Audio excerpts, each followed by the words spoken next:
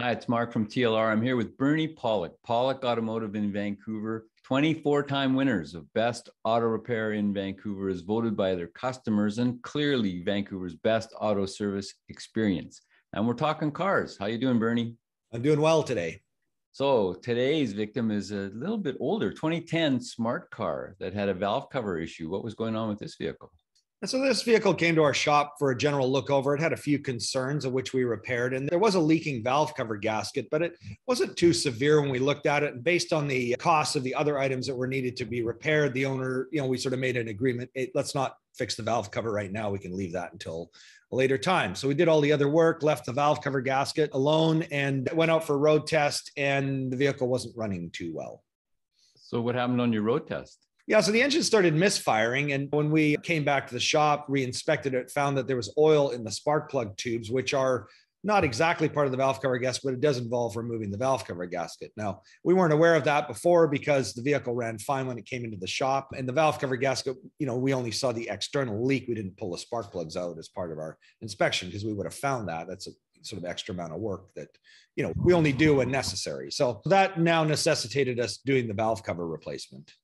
So the spark plug tubes were filling up with oil because of the leak from the gasket?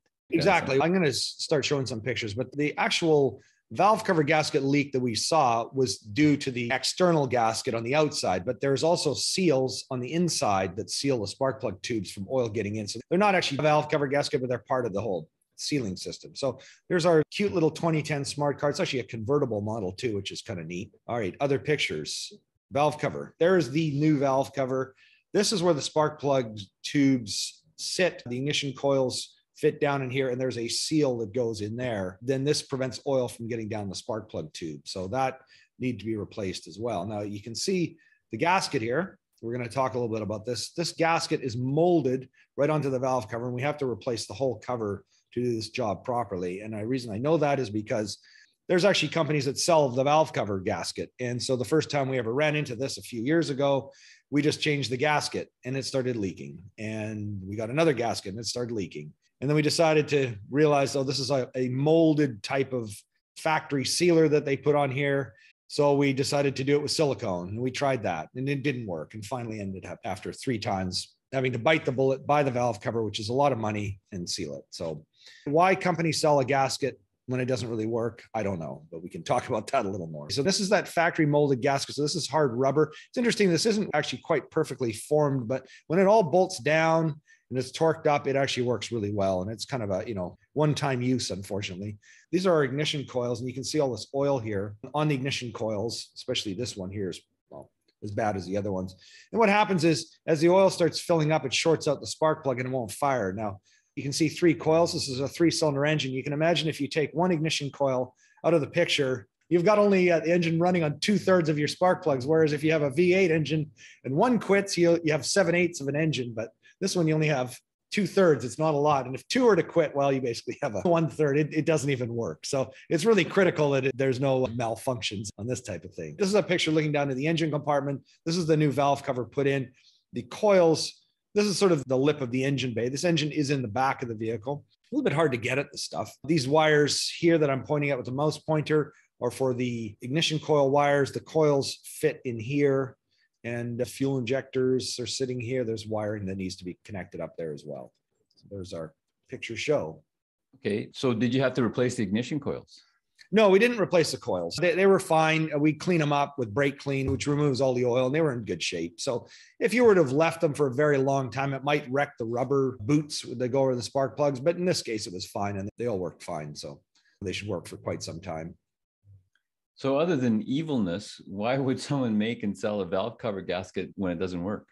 I really don't know. It's really dumb and kind of annoying, in fact. Maybe on some occasions it works, but we've tried it a couple of times. As I said, we had one that we went through and ended up costing us a lot of extra time and grief to try to fix it. Sometimes when you fix cars, you learn that certain things have to be done a certain way, and the more expensive route first off is the best way to go. It's just a little bit harder to sell when you're faced with a bill of $1,000 plus for a valve cover job.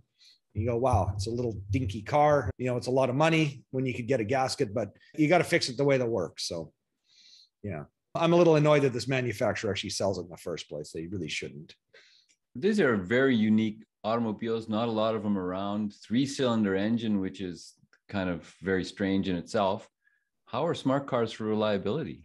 They're not bad, but they do have a lot of things that do go wrong with them over time. And they are expensive to fix because it's a Mercedes. They're kind of exclusive and they've never sold a lot in North America. I mean, for a while, they were only selling them in Canada, not the US. And I'm not really even sure what sort of volumes they sold in the US, but the original diesel models from the sort of 2000s decade, those were only sold in Canada. So parts are hard to get. They're kind of an expensive vehicle to fix once they get older. So they're fairly reliable, but I think they reach a point where they're just not economically worth fixing anymore after a certain amount of time. This one still has pretty low mileage. It's a nice car because it's a convertible and still get some good life.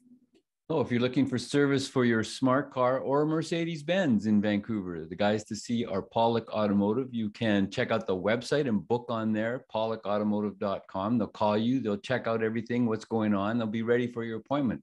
Or you can phone them, 604-327-7112. You have to call and book ahead or book online prior to your appointment. They're always busy. They will look after you. Best auto service in Vancouver, pollockautomotive.com. Thanks, Bernie. Thanks, Mark, and thanks for watching.